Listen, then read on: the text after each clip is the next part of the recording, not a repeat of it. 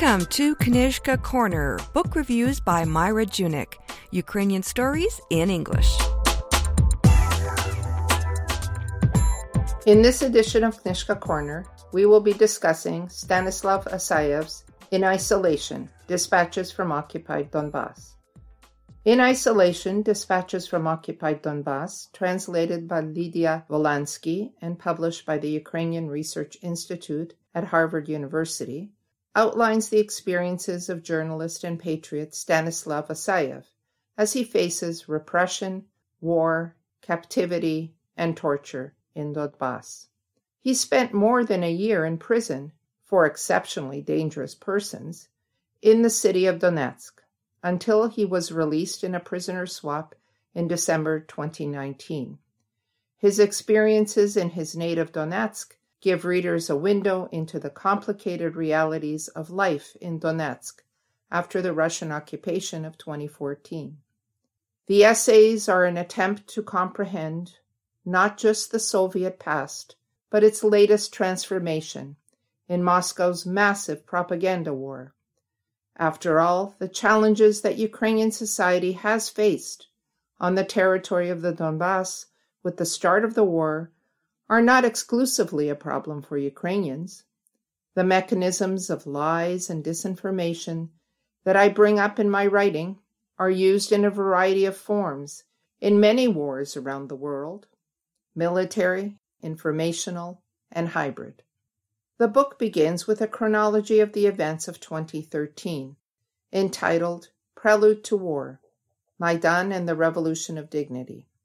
What follows is a collection of dispatches published by various media outlets from 2015 to 2017, when Asayev was imprisoned by Russian-backed DPR officials.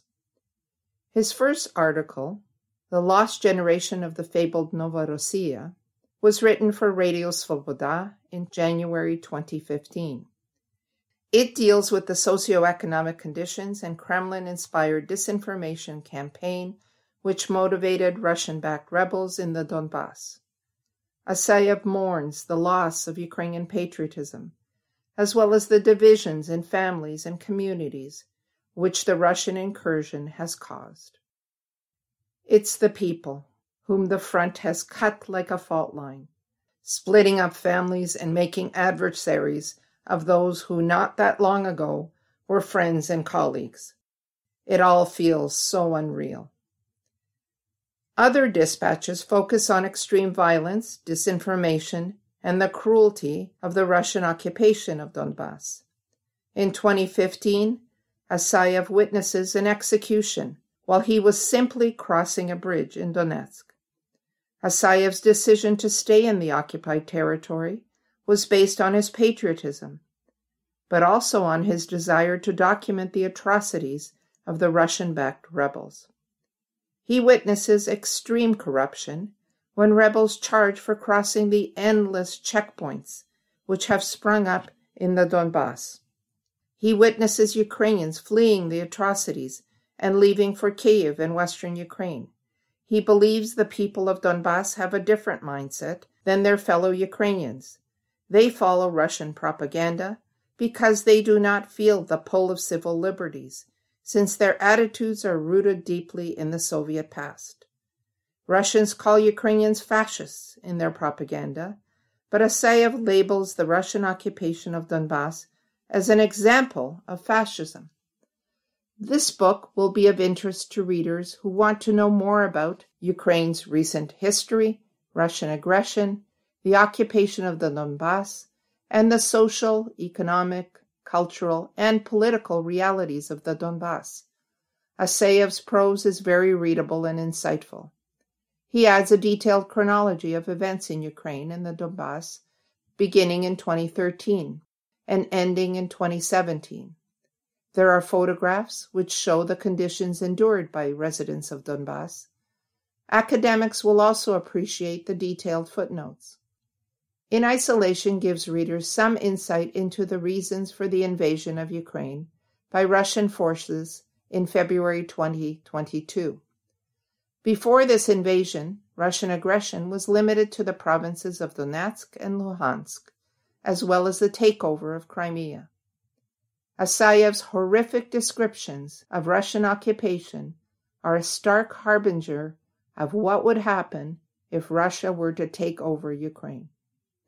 Ukrainian journalist Stanislav Asayev, who wrote under the pen name Stanislav Vasin, was born in Donetsk, Ukraine, in 1979. Before the Russian invasion of Donetsk in 2014, he was an aspiring novelist and poet. After the conflict began, Asayev became a journalist based in the separatist-controlled city of Donetsk. He reported for Radio Free Europe, Radio Liberty, as well as Ukrainian publications Zerkalo Tizhnya, Ukrainský Tizhdень, and Ukrainska Pravda. He was imprisoned by Russian-supported rebels on June 2, 2017, and routinely tortured.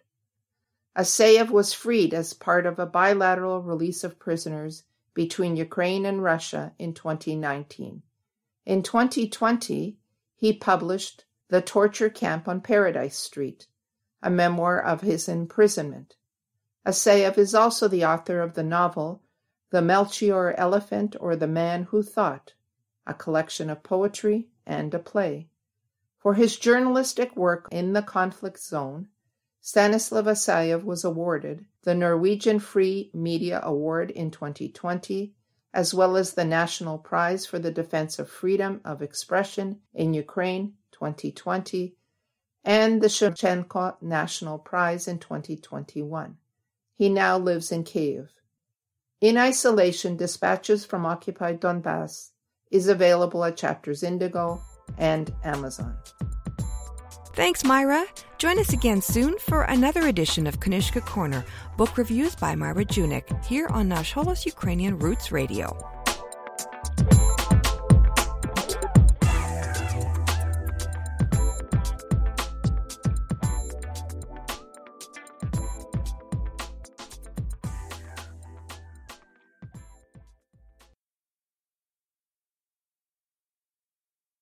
Love this podcast?